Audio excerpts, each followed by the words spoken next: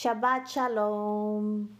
Hoy vamos a hablar sobre razones por las que las personas son engañadas.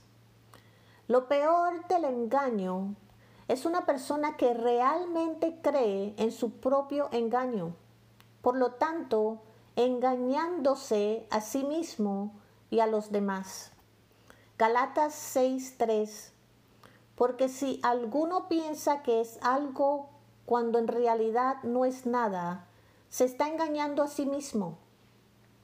Desde el comienzo de las Escrituras podemos encontrar una respuesta a por lo cual las personas son engañadas. Pensemos en las tres cosas que hicieron Adán y Eva. Número 1. Autoglorificación. Eva se engañó en la mentira de no morir y poder ser como Elohim, porque buscó una oportunidad que ella pensó que le daría más, ser como Elohim y además tener la vida eterna que ella ya tenía. Ignorando la verdad anterior que recibieron de Elohim, que si comían del árbol del conocimiento del bien y del mal, morirían. Eva permitió que la semilla de autoglorificación tomara una decisión por ella. Génesis 3:6. Cuando la mujer vio que el árbol era bueno para comer, que tenía un aspecto agradable y que era deseable para ser sabio, tomó algún del fruto y comió. También le dio a su esposo que estaba con ella y comió. Número 2. Desobediencia.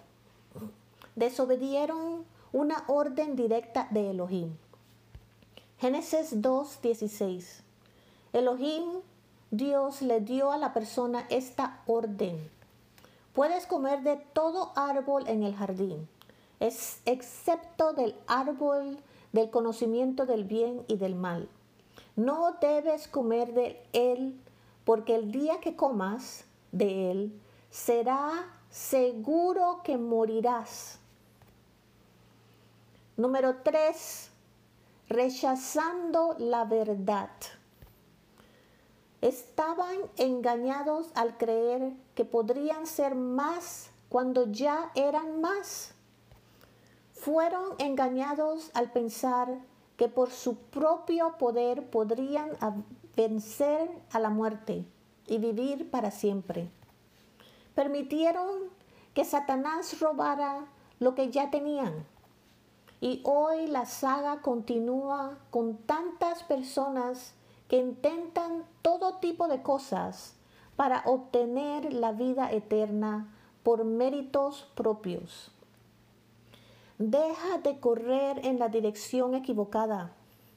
Hay alguien que va adelante de ti, que te está pasando la batuta de la vida. Esa persona es Yeshua el Mesías. Corre en su dirección hoy. Padre, te damos gracias por tu amor, te damos gracias por tu guía, te damos gracias por tu sacrificio.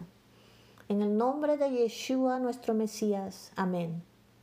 Shalom y que Dios los bendiga.